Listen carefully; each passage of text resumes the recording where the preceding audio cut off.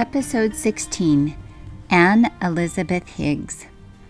Annie was born on December 26, 1853 in Utica, New York, USA.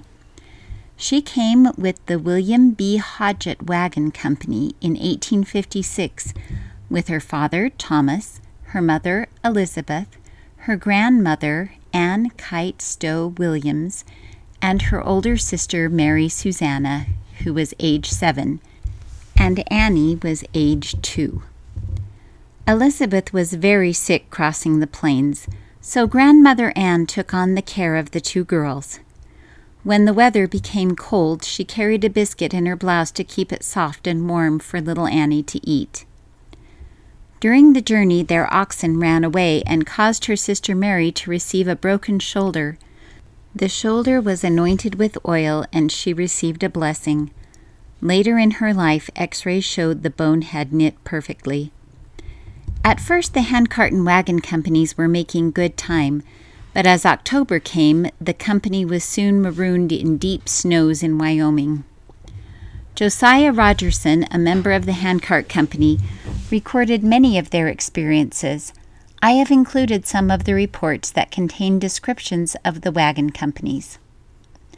John Hunt's and William Hodgett's 2 wagon companies were in close proximity to our camp this evening, but we got a good start and got to the fatal crossing of the North Platte by 2 or 3 o'clock in the afternoon, and with their unlimited and kind assistance, we were all crossed by 4 o'clock in the afternoon. Some of the wagons and the families remained on the south side till the next morning, but of our Edward Martin's company, after getting a bite of supper, moved up the north side of the North Platte 2 or 3 miles, where the cottonwoods and willows were more plentiful. The evening commenced to be very cold. Soon after getting in our tents, the snow commenced to fall, and by midnight was 5 to 6 inches deep. The crossing of the North Platte was fraught with more fatalities than any other incident of the entire journey. This was the old Oregon and California crossing, which in the months of September and October is not less than 100 to 150 yards wide, with a rocky bed and a goodly supply of boulders as smooth as alabaster. Several of the male members of our company, who had pulled their carts over 1,000 miles, when they neared the south side of the stream, were stricken with fear and quailed and had to be put into the wagons, the younger ones pulling the carts across. More than a score or 2 of the young female members of our company waded the stream that in many places was waist deep and deeper, and if they unfortunately stepped off one of the smooth boulders, they found the water a foot deeper.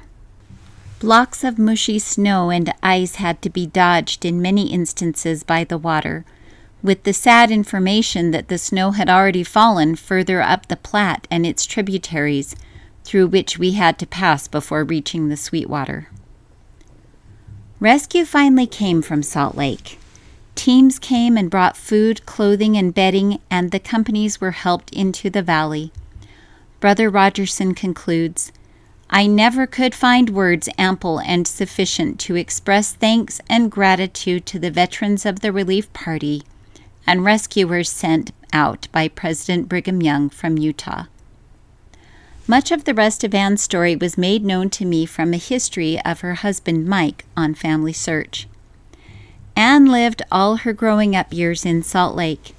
She was baptized and confirmed a member of the church on the 1st of January, 1862. As a girl, she herded cows on the Capitol Hill.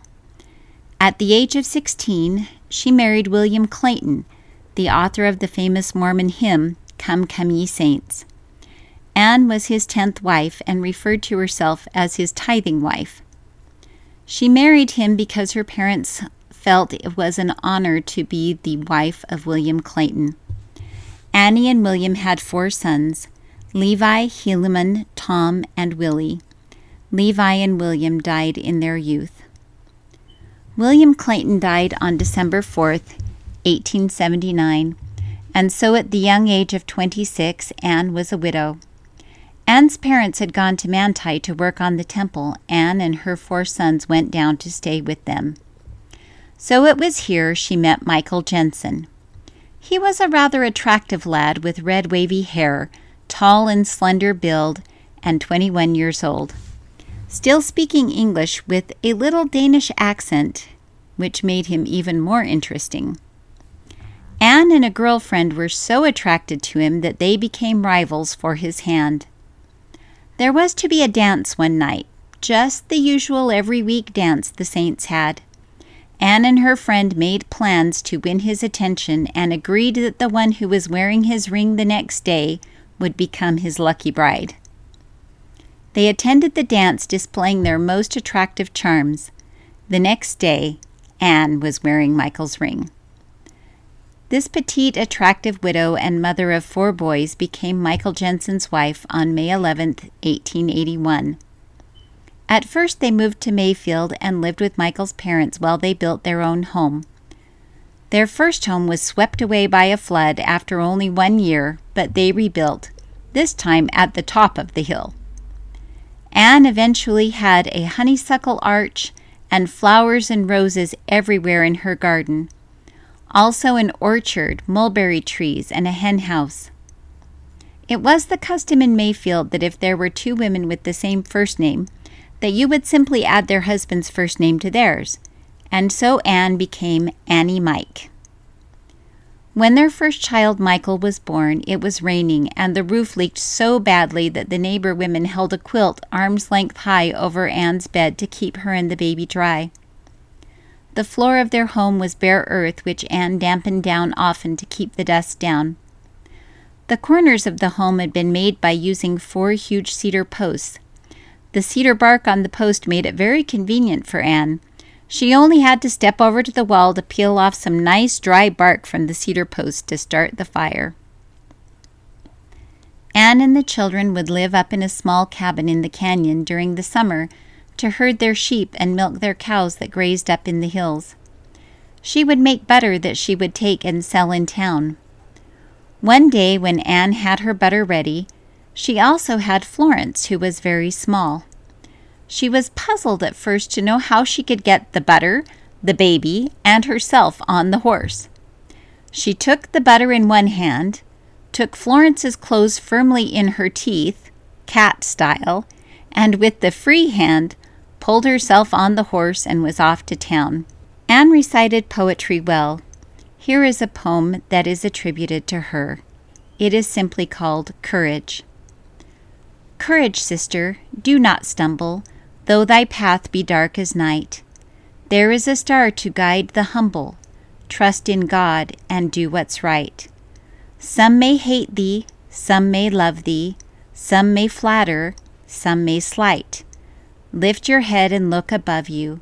Trust in God and do what's right. By Anne Higgs Jensen. Here is a selection from a poem that her granddaughter wrote about her. Determination has brought you a very long way. No can't, but I will in your life has held sway. You loved the sunsets, the songs of birds and fragrance of flowers. You enjoyed all these with sunshine and showers. Annie Mike died in Mayfield, Friday, January 28, 1947, at the age of 93. She had been a widow for 17 years.